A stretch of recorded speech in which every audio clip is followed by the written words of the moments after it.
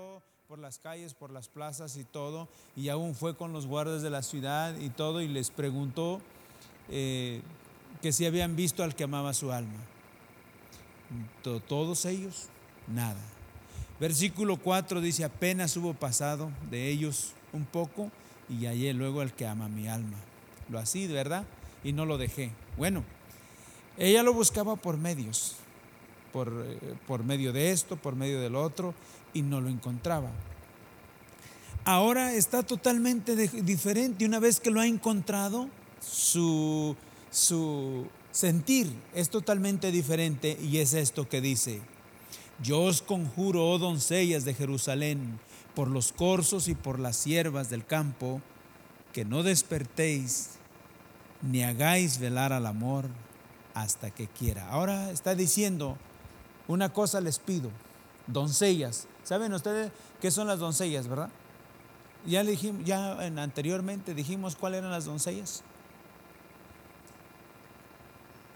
Hay una diferencia grande entre lo que tiene que ver con la virgen y la doncella.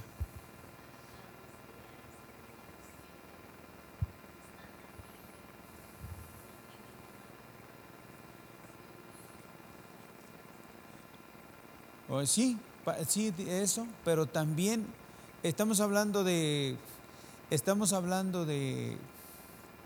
de vamos a hablar de mujeres que, verdad, que son mujeres que no, vamos a decir que no están casadas, son jóvenes, pero que las doncellas sí representan la iglesia, pero son personas que son, por decir, de edad de 25, 26, 27, 30 años, algo así, que son solteras, que se arreglan, que siempre participan en actividades. ¿Se acuerdan aquí, por ejemplo, cómo le llaman en la actividad que luego hace la escuela? ¿Cómo le llaman esa? ¿Cómo le llaman? ¿Prom? ¿Cómo le llaman? ¿Ven que ahí usan jóvenes? ¿Cómo se llama, Mateo? Ajá, ok. Ahí usan jóvenes, algunas a veces ya mayor de 18 años, ya un poco más maduras, pero ¿cómo se visten esas jóvenes? Bien vestidas para participar, ¿verdad? Entonces, en la Biblia, las doncellas es muy diferente que lo que eran las vírgenes. Entonces, aquí nos habla, por ejemplo, la doncella tiene que ver con la iglesia, porque mucho que tiene que ver con lo que es la iglesia, muchos de nosotros somos puros ex. Hemos tenido malas experiencias. Si alguien dice que no ha sido pecador, está mal, porque dice que le hacemos al Señor ¿qué? Mentiroso. Nosotros hemos sido ex adúlteros, ex borrachos, ex drogaditos, ex mentirosos, puros ex. Jóvenes, pero ya con un pasado. Vidas jóvenes, porque estamos hablando de la doncella, no es igual que la virgen. La doncella no es virgen, es una mujer que es joven y que se arregla y que está joven, pero que ya no es virgen. Entonces, entre la virgen y la doncella es muy diferente. Entonces, por eso se aplica, estas doncellas se aplican a la iglesia. Hasta cierto punto, hablando de doncellas, porque la iglesia está compuesta de puros ex. Lo que éramos antes, el apóstol Pablo dice: ustedes ya conocen acerca de mí en otro tiempo. ¿Cómo era yo? Ni modo que va a decir, ni modo que les voy a decir que yo no pecaba. Pues sí, dice que palabra fiel y digna de ser recibida por todos, que Cristo Jesús vino a este mundo para salvar a los pecadores, de los cuales yo soy. Así que no estaba diciendo es que yo no, es que yo sí.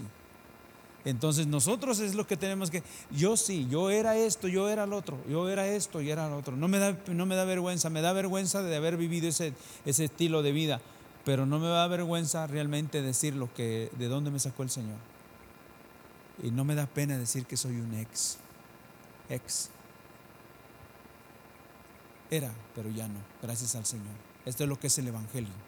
Entonces, aquí la Sulamita le dice: os conjuro, oh doncellas de Jerusalén, dice, por los corzos y por las siervas del campo, que no despertéis ni hagáis velar, despertar y hagáis velar. ¿Saben qué es velar? No. Estar atento y estar esperando y hasta cierto punto privándose de algo. Y hasta cierto punto estar atento y estar esperando y estar privándose de algo. Una persona que está velando se está privando de dormir. ¿Me estoy explicando? Ahora, cuando hablamos aquí, ella le dice: ahora no quiero que nadie me haga estorbo. Ya sé que buscaba yo por medios y no encontraba a mi amado, al que ama mi alma. Ahora tampoco estoy dispuesta a dar oído o a dar atención a cualquier cosa para no participar de lo que yo quiero participar. ¿Me explico? ¿Cómo a veces nosotros, si nos descuidamos, le prestamos atención a cualquier cosa que no vale la pena? Pero sí nos dejamos distraer. No es que estemos confundidos, porque una cosa es estar confundidos, otra cosa es estar distraídos. Distracción puede ser cualquier cosa que le prestamos atención, aunque sea por un momento, pero que nos distrae de lo que realmente deberíamos de hacer. Sí, me explico. Entonces, ¿qué está diciendo ahora? Ahora no quiero que nadie me estorbe, porque esto es muy importante. Y saben que cuando una persona se pone así para buscar de Dios, cuidado con esa persona, porque nada lo detiene. Solamente nos puede detener el pecado. Cuando caímos en pecado, ese sí nos puede privar de realmente tener una relación con el Señor, de conocerle más, porque el pecado sí nos detiene hasta que lo confesamos y arrepentidos delante del Señor, así como David. Porque saben, cuando David pecó, dice que 9 meses más o menos él no tenía una relación con Dios. Aparentaba tener una relación, pero no. Y él dice: mis huesos se secaban, porque la vida es el Señor. Entonces, pero hasta que confesó su pecado, él volvió a recuperar su parte espiritual. Pero tuvo que confesarlo y decir que él había hecho lo que el Señor sabía, ¿verdad? Entonces, ¿qué dijimos aquí? Que dice: os conjuro, doncellas de Jerusalén, por los corzos, por las siervas del campo, que no despertéis ni hagáis velar el amor hasta que quiera. Yo quiero, lo que yo quiero, nadie me lo va a privar ya. Porque ella había experimentado que las cosas que a veces no, que uno piensa, por las cuales uno podría realmente adquirir conocimiento y aún experimentar la presencia del Señor, no habían funcionado. Versículo 6. Aquí se empieza a ver algo. Noten aquí. Versículo 6. Este pasaje es el pasaje que tenemos del texto clave, pero no es el capítulo 3. ¿Se acuerdan cuál es? Tenemos el capítulo 8, versículo 5, que dice lo mismo, ¿verdad? Bueno, no lo mismo, un poquito diferente, pero la pregunta es la misma, ¿verdad? Y luego empieza el 6, así que dice: ¿quién es esta que sube del desierto? Pero aquella dice, en el 8:5 dice: recostada sobre su amado. ¿Se acuerdan? Sí, así dice. Y esta no, este versículo dice: ¿quién es esta que sube del desierto como columna de qué? De humo. Aquí se empieza a ver algo, que los demás empiezan a ver lo que está pasando en una persona. ¿Quién es esta que sube del desierto? Se preguntan: ¿quién es esta que sube del desierto como columna de nube? ¿Sahumada de qué? De mirra y de incienso y de todo polvo aromático. Vamos a ver eso. ¿Qué piensan que es eso? Sahumado. Mándenlo. el cambio. Vamos a ver, alguien más, que a ver si entienden la palabra sahumado.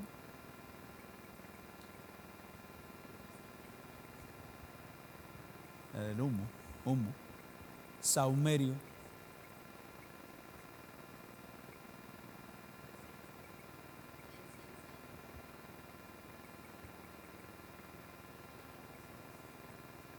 Hermana Gloria, usted no conoció mucho de eso, ¿verdad?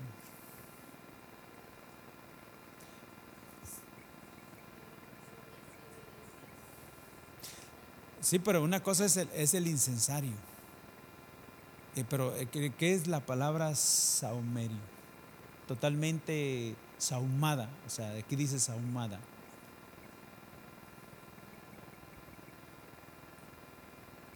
Sí, algo que realmente se le aplica, pero que al mismo tiempo, hasta en otra palabra, se penetra.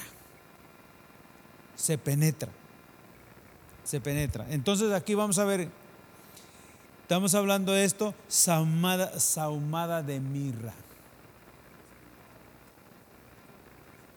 Ajá, sí, yo creo que es una especie de...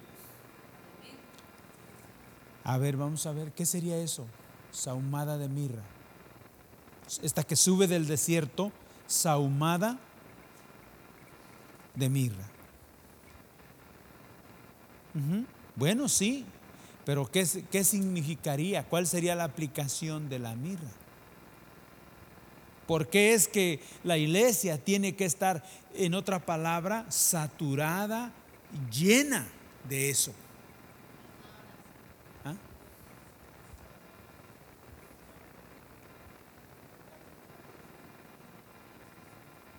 Ajá. Pero vamos a ver otra de las cosas. Dijimos que la mirra la usan para hacer ¿qué? ¿Ah? Perfume. ¿Y cómo es la mirra entonces? Es dulce, es la mirra es muy amarga, porque de la mirra hacen el perfume. Y un perfume usted no lo puede, porque es horrible, es amargo, totalmente amargo.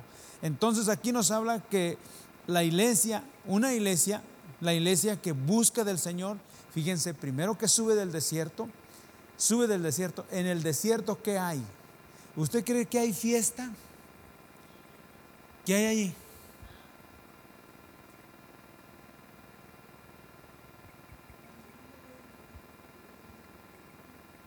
Ajá, ok.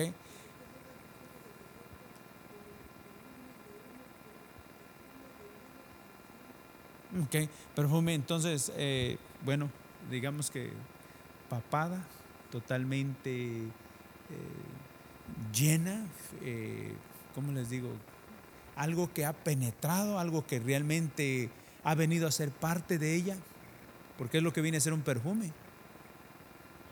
Sí, entonces estamos hablando de una iglesia que realmente cuando sube del desierto y sube y realmente se puede ver quién es esta, que es así y así, es porque ha sido una iglesia que ha sufrido, una iglesia que ha pagado el precio, ¿saben? Una iglesia que paga el precio de negarse a sí mismo, una iglesia que paga el precio de buscar al Señor con todo el corazón. ¿Ustedes creen que una persona que se la pasa todo el tiempo así bien tranquilita sufre? ¿Ustedes creen que buscar al Señor y que estar acá cuando ustedes podían estar en otro lugar, tal vez descansando, ya muy descansados, así como otros? ¿Ustedes piensan que esto no cuesta?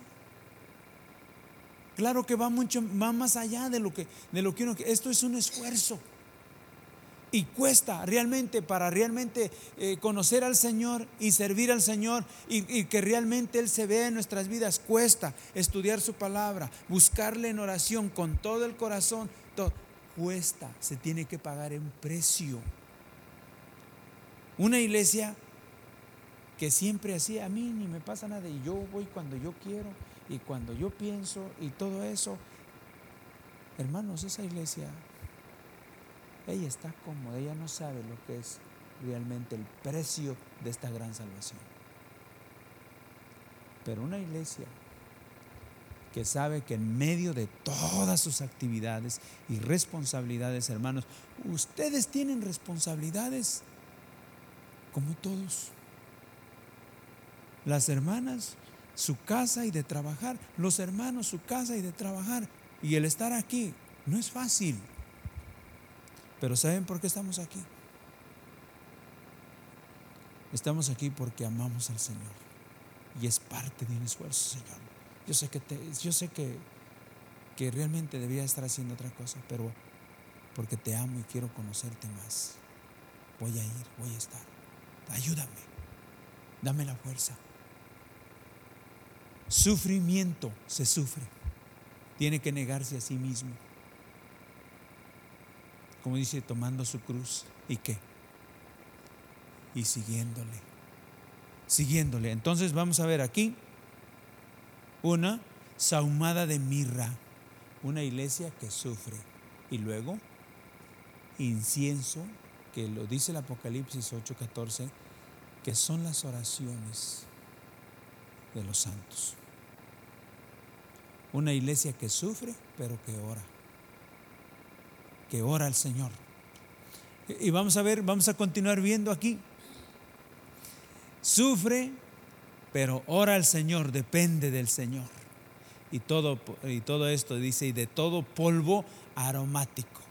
Hay un pasaje en Primera de Corintios, creo que es Primera de Corintios 2, que viene en nuestro estudio, pero es el último pasaje que tenemos aquí. Es Segunda de Corintios, realmente, Segunda de Corintios 2. ¿Lo quieren buscar?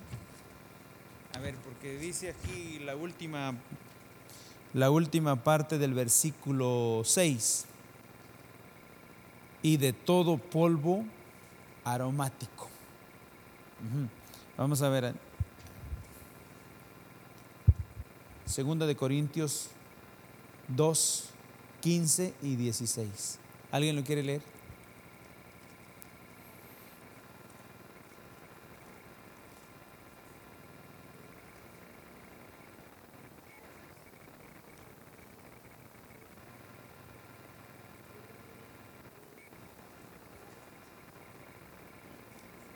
Ajá.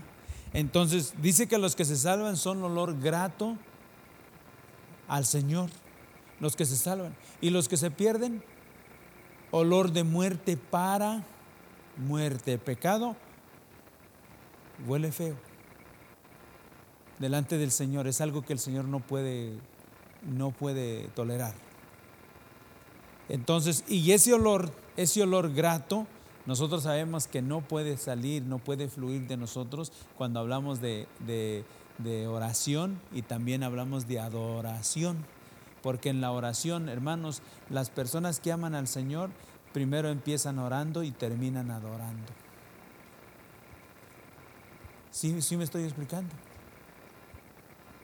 Y ahí no entra cualquiera en la adoración, no entra cualquiera, solamente los nacidos de nuevo. Entonces, vamos a continuar viendo aquí. Vamos a ver esto, versículo 7. Dice, he aquí es la litera de Salomón, 60 valientes la rodean, de los fuertes de Israel. Ustedes conocen lo que es la litera. ¿Qué es una litera? Mándenme. Sí, hermano. Sí. A ver. Doble, ¿verdad? Oye, que se le puede hacer más, ¿verdad? Si quieren. Sí, litera. Sí. Vamos a ver. Entonces dice aquí. Dice que he aquí es la litera de Salomón. 60 valientes la rodean, de los fuertes de Israel. Litera. Un lugar, en otra palabra, donde las personas se duermen, ¿verdad? Donde las personas descansan. Ahí. ¿En dónde está esa litera? Pues dice, ¿quién es esta que sube de dónde? Del desierto. Venir a mí todos los que la litera, vamos a decir que dice 60 valientes la rodean. la rodean. Dice que en ese tiempo el arca del pacto, que era la que representaba la presencia de Dios, la que representaba la presencia de Dios en medio del pueblo, es que escogían un lugar como el lugar de Gilgal, que dice que es donde establecieron el tabernáculo, y ahí pusieron el arca y dividían las tribus, una para allá, otra para allá y otra para allá y otra. Todo era alrededor de ese lugar, para que todos ellos, cuando hubiera servicios, el tiempo de buscar de Dios, salían de sus lugares y ya se cuenta que se miraban, venían todos al centro. Y donde estaba el arca del pacto, la presencia de Dios. Entonces, el reino de los cielos sufre violencia y solamente ¿qué? Los valientes lo arrebatan. Entonces dice que aquí la litera de Salomón y rodeada de 60 valientes. 60 valientes. Vamos a decir que vienen a buscar del Señor. Luego continuamos aquí viendo algo más. He aquí la litera de Salomón, 60 valientes la rodean de los fuertes de Israel. Todos tienen espadas, diestros en la guerra, cada uno su espada sobre su muslo, por los temores. ¿Por qué estaban así? ¿Por qué estaban equipados? ¿Por qué estaban realmente, en otra palabra, listos para la guerra? Eran fuertes, estaban preparados, porque dice que por los temores de la noche. Estaban velando. ¿Y luego por qué?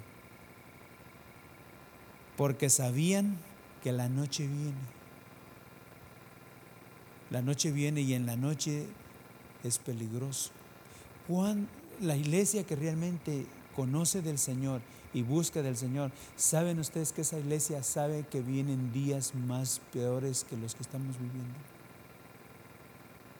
Y por esa razón ellos están buscando y están preparándose, porque saben que anoche veíamos, ¿verdad? Cuando hablábamos de la oración, esto pues no más porque no le ponemos tema a la oración, pero es una relación. Veíamos en Lucas que dice que el Señor les dice velad y llorar, y luego les dice que tenían que estar, dice, para que seáis hallados y seáis tenidos por dignos de escapar de todas las cosas que vienen y al final estar de pie delante del Hijo del Hombre. Seáis hallados dignos para escapar. Y anoche veíamos que velar, la palabra velar es realmente estar despierto, estar atento, pero en el original la palabra velar no es como lo que nosotros conocemos de estar solamente despierto y estar ahí despierto. En el original es una palabra que dice, es cuando tú estás despierto y no has podido dormir porque estás preocupado. La pregunta es que ¿a quién le preocupan los días que vienen? Necesitamos que el Señor realmente nos hable y mueva nuestro corazón, porque sí debe de preocuparnos, porque vienen días. La palabra del Señor dice que Cristo viene por su iglesia, Él va a regresar por su iglesia, y dice que antes de que se vean cosas así, como la gran tribulación, la iglesia no la va a pasar.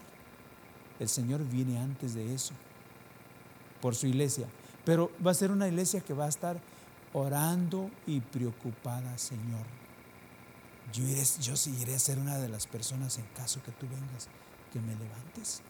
Yo iré a ser, o solamente voy a escuchar que tú viniste, porque dice que todos van a saber que Él vino, todo ojo le verá y toda lengua confesará. Dice que todos se arrodillarán y toda lengua confesará que Jesús es el Señor. Preocupado, Señor, yo seré una de las personas que tú vas a levantar, o mi corazón me está engañando. porque recuerden que el corazón es engañoso y más perverso que todas las cosas. El corazón, nuestro corazón puede engañar, decir, tú no estás tan mal, así como la llevas, así te va a levantar el Señor, porque Él no quiere que se esfuerce uno más. Entonces vemos aquí, ¿qué más? Vemos aquí, ¿qué decimos? Que todos estos preparados y rodeando, ¿verdad? Donde hablamos la litera de Salomón, estamos hablando de la presencia del Señor, estamos hablando de estar con Él. Dice, todos estos rodeando, en otra palabra, guardando, en otra palabra, orando, en otra palabra, adorando al Señor. Y luego dice, lo dice bien claro, ¿por qué? Por los temores de la noche. Hay un, ¿cómo les digo? Un porqué, realmente, una razón por la cual debemos de buscar al Señor con todo nuestro corazón. ¿Por qué? Porque vienen días más difíciles, tiempos más críticos, más difíciles. Ahora vamos a ver aquí algo más. Versículo 9, ¿verdad? ¿Estamos por ahí? Ok. ¿Se entiende lo que estuvimos hablando del versículo 8? ¿Sí? ¿Se entiende? Bien, verso 9. El rey Salomón se hizo una carroza de madera de Líbano. Una carroza. ¿Qué es eso? Carroza. Nosotros conocemos esa, pero no es esa. No, un carro. Más que nada, así como de esos que podían mover, que eran movibles. Ahora diríamos que como de esas casitas movibles, pero esta era una enorme casa, una casa elegante, pero muy elegante, pero era movible. Entonces dice aquí que el rey Salomón se hizo una carroza de madera de Líbano. Hizo sus columnas de plata y sus respaldos de oro. Su asiento de grana, como ven, rojo, grana, rojo. Grana también representa sangre, porque eso es lo que es el trono de Dios. ¿Saben? El trono de Dios. Para que esté asentado el Señor a la diestra del Padre, ¿qué tuvo que hacer primero? Dar su vida y derramar toda su sangre. Pero veamos aquí algo más que dice, hizo sus columnas de plata, sus respaldos de oro, su asiento de grana, su interior recamado ¿de qué? De amor por las doncellas de Jerusalén. Vamos a ver aquí algo que, bueno, vemos aquí plata y vemos aquí que oro. Y todo eso que vemos ahí es muy valioso. La plata vale, el oro también, pero creo que lo más importante es lo que dice la parte última. Su interior recamado. Vamos a decir, ¿qué entienden ustedes por recamado? ¿Mande, hermano? A ver, vamos a ver. Sí, hermano. Bueno, ya, sí, hermana. Está bien, hermana. ¿No? Está bien, no le hace. ¿Mande, hermano? Recamado. A ver, recamado.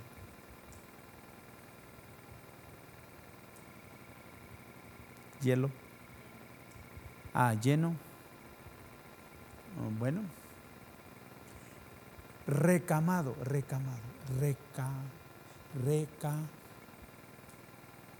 Mándeme. Recamado. Hace de cuenta que esa carroza tenía como varios departamentos, así como nosotros, recámaras, o sea, varios departamentos donde había recámaras, recamados. Exactamente, pero este era camas, recamado de amor. Su descanso y su lugar de reposo era ¿de qué? De amor. Pero noten aquí que su interior era recamado de amor. Su interior. Todo lo demás, tenemos los 60 valientes y tenemos todos aquellos que estaban ceñidos con sus espadas, pero rodeaban, pero no conocían el interior. Y ahora vamos a ver cómo podemos expresar eso, no conocer el interior. Porque a veces conocemos solamente lo exterior, como creyentes y como hijos de Dios, y aún por muy aquellos que realmente el Señor, nosotros sepamos que Cristo ha venido a nuestras vidas y que somos salvos, a veces no conocemos realmente lo interior. Vamos a ver uno, para ver si es que conocemos. El Señor Jesús está siendo arrestado. Y dice la palabra del Señor que cuando le echaron mano, dice que Pedro sacó su espada y cortó la oreja del hijo del sumo sacerdote. ¿Se imaginan? Eso era una cosa. Y el Señor Jesús inmediatamente le dice: no, Pedro, no. Y le pone la oreja. Pedro, no, así no se hacen las cosas, Pedro. ¿Pero qué no te estaba yo defendiendo? No. En una ocasión está el Señor Jesús pasando por Samaria con sus discípulos y no lo reciben las personas de esa área. Y dice Pedro y Juan: Señor, pedimos al Señor que envíe fuego sobre ellos y los consuma. Les digo que ustedes no conocen de qué espíritu soy yo. Es que ustedes no conocen, ustedes quieren venganza, ustedes quieren. Su interior es recamado de amor. Su interior, Él ama las vidas.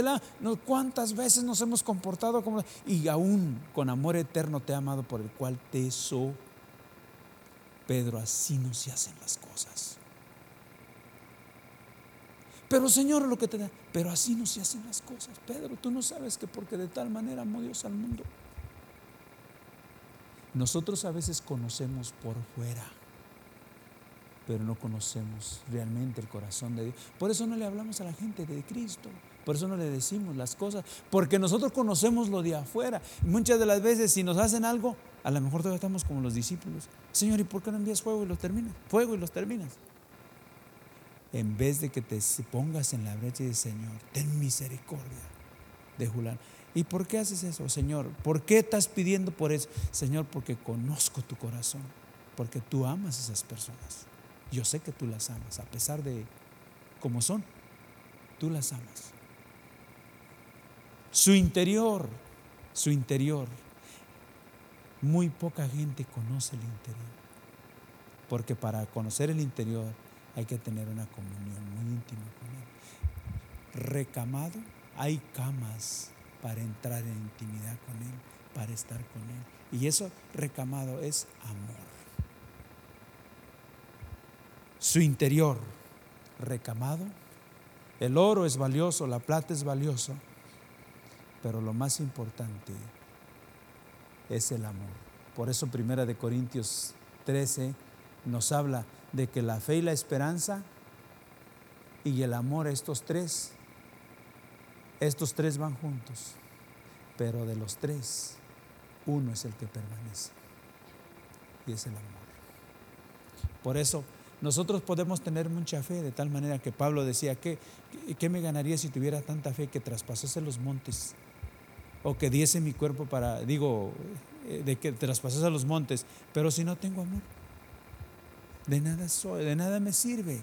Y saben, nosotros podemos decir: ay, pero que no, yo creo en un Dios pero grande. Y saben que, y estoy esperando que llegara al cielo. Saben, ahí tenemos mansiones, el Señor lo ha dicho, y con mucha fe, pero nunca le hablas a otros de que eso es lo que realmente tú estás esperando. ¿Y por qué no le hablamos a otros? Porque no lo sentimos, no hay amor. Para hablarles a otros tienes que tener amor, y ese amor no el nuestro, sino el del Señor. Conozco cuál es el corazón del Señor por mi relación con Él.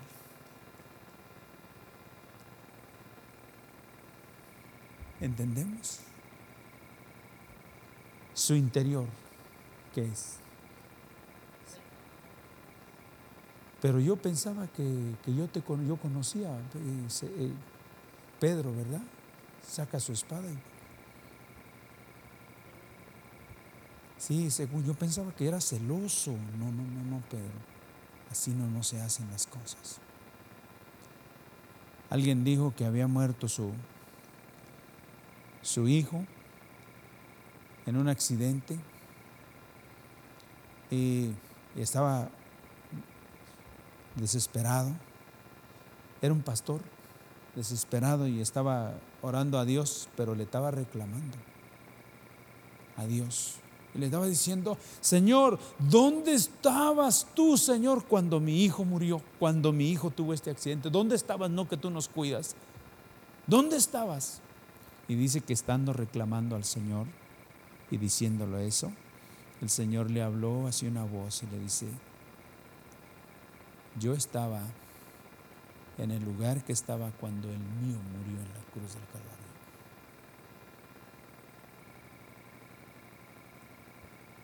Yo estaba en el lugar cuando murió el tuyo, en el mismo lugar que cuando murió el mío en la cruz del Calvario. Nunca ha reclamado a Dios porque nos dio su Hijo. De tal manera nos amó que su Hijo ni a Él mismo escatimó. Por eso es tremendo que no hablemos de esta gran salvación a las personas. Es tremendo que no hablemos de lo que Dios ha hecho. Tremendo que no haya una preparación para realmente hablarle a la gente. Mira, no estoy diciendo que fuera de tiempo, pero yo estoy diciendo que cuando ustedes saben cuando Dios abre una puerta, que preparémonos para hablarle de este amor, ¿no? Porque dice: donde estaba yo cuando murió el tuyo, estaba yo cuando murió el mío en la cruz del Calvario. Le estaban crucificando y le estaban hiriendo, y yo no bajé para matar a nadie, ¿no? Pero estaba yo en el mismo lugar. Así que siempre se ha cumplido el propósito de Dios, y vemos cómo la iglesia, vemos cuánto nos hace falta, ¿verdad que sí? Estamos aprendiendo, hermanos, pero no es para quedar en la misma situación, sino es para realmente que aprendamos y dejar que el Señor obre en nuestras vidas. Todo eso tiene que ver con realidad, oro y plata, sí, pero lo más que resalta es el amor. Por eso el Señor Jesús dijo a sus discípulos: vayan y aprendan lo que significa misericordia, porque misericordia quiero y no sacrificio, porque si no hay amor no puede haber misericordia. No puede haber misericordia. Vamos a detenernos por ahí. Estuvimos viendo del 5 al 10. Les pido, ¿tienen alguna pregunta? ¿Alguna cosa que en esta noche, bueno, no hayamos visto bien?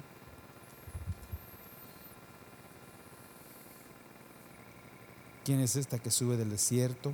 ¿Quiénes son los valientes? Toda la iglesia, aquellos que están buscando y permaneciendo en el Señor y rodean la litera, ¿verdad? Que es la presencia de Dios.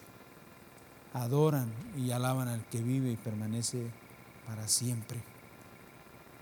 Pero una cosa es estar por fuera, rodean, otra cosa es entrar en el interior y conocer realmente el corazón de Dios. Es muy importante, muy importante. Que el Señor nos ayude, que el Señor nos ayude. Y vamos a continuar, pues, en esta noche nuestro estudio era muy pequeño. Tenemos aquí el libro de Proverbios 15, 24, y bueno, solamente quisiéramos referirlo para afianzar lo que dice: ¿quién es esta que sube del desierto? Proverbios 15, 24. Vamos con esto, estamos terminando.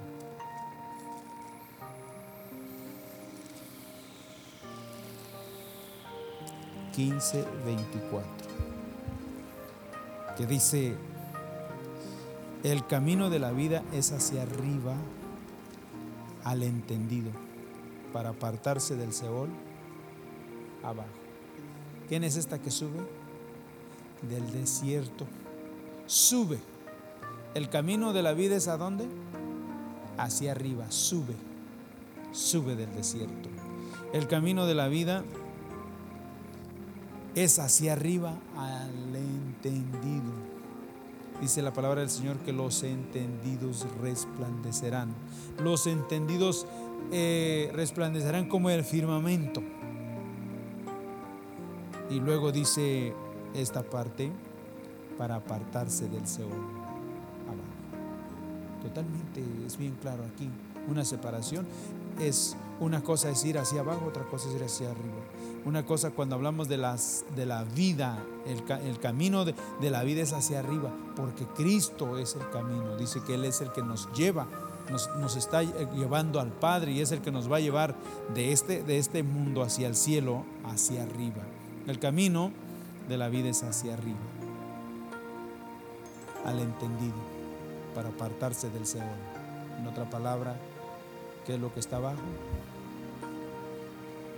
El infierno. Y es claro que nada más son dos lugares y dos rumbos de camino, ¿verdad? Uno arriba y otro ¿a dónde? Ahí nosotros tenemos que, la iglesia, esa sulamita, ¿quién es esta? La que admiraba a los que la rodeaban, ¿quién es esta que sube? Que sube del desierto. Así que vamos a estar terminando por ahí. No sé, y si hay alguna pregunta, alguna cosa, bueno, de hoy en noche lo podemos comentar y aclarar si es que lo podemos hacer, ¿no? A veces recuerden que no sabemos todas las cosas. Hay muchas cosas que estamos demasiado limitados, pero confiando en el Señor y que aquello que el Señor le plazca enseñarnos y bueno, poder aprender de Él. Pero para mí ha sido de bendición estar viendo este libro, porque de verdad yo lo había leído y varias veces. Es uno de los libros que me gusta mucho, que siempre me ha gustado, pero así de estudiarlo detenidamente como ahora lo estamos haciendo, no lo había hecho, y ha sido de grande bendición. Espero que también para ustedes lo pueda hacer esta palabra que el Señor nos está dando en este tiempo. Vamos a orar y así estamos terminando, y bueno, vamos a confiar que el Señor nos lleve adelante. Señor, una vez más te bendecimos y te damos gracias, Señor, por tu palabra. Confesamos, Señor, que tú eres el único que conoces, Señor, nuestro corazón, y Señor, sabes cuánto, pero cuánto necesitamos de ti, Señor. Señor, que esta palabra que nos has hablado en esta noche, Señor, y recordándonos, Señor, y viendo de ejemplo a aquellos que pensaban que te conocían, pero que realmente no, que no te conocían, Señor, y que habían estado contigo, habían visto, te habían, Señor, realmente palpado, Señor, tus ojos habían vistote, Señor, y aún no te conocían, Señor. Nosotros, Señor, estamos súper necesitados y, Señor, queremos conocerte. Por favor, ten piedad de nosotros, revélate a nuestras vidas, y, Señor, que los que estamos aquí adquiriendo este estudio de tu palabra, Señor, que tú premies, Señor, cada corazón y la actitud de cada hermano, de cada hermana aquí en esta noche. Gracias por escuchar nuestra grabación de Pacto de Gracias, Campus, Arkansas. Para más información, visítanos en nuestras páginas web, pactodegracia.org.mx y facebook.com/Pacto de Gracia Warren.